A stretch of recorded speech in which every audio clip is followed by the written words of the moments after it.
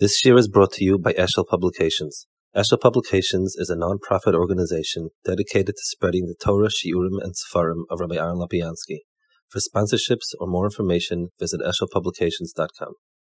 The Jews had representatives.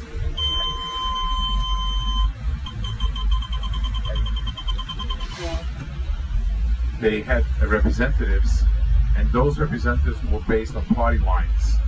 So you had Aguda, you had General Rishima, you had Zionists, you had others and so on. My father told me he was at an Aguda convention. Aguda was the extreme right, you would say. He was in an Aguda convention, and Tolzerov spoke. And he said, Or Hayat Asher Yatzbiya Ba'adat Tziyayim. And there was a murmur in the crowd. It was a hometown crowd. And somebody sent him up a note. He looked at it.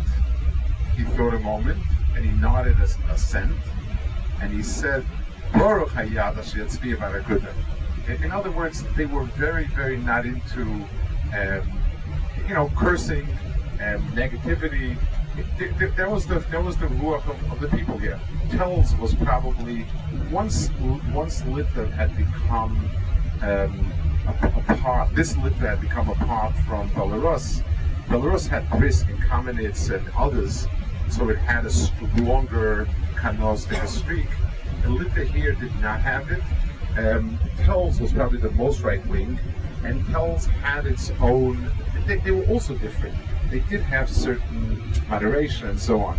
So this Litta had its own development in those years. And like I said before, it was Zionist, and Rav Rom was openly identified with the pro-Zionist movements. Rabbi Chana had answered a lot of shilas about Shemitah. He was the first one to give a heter, and when it was really, really needed. And that was the flavor of Rabbanim here. What?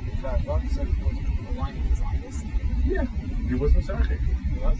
Yeah. What do you think? I mean, he was a good also. It wasn't the line wasn't you were both.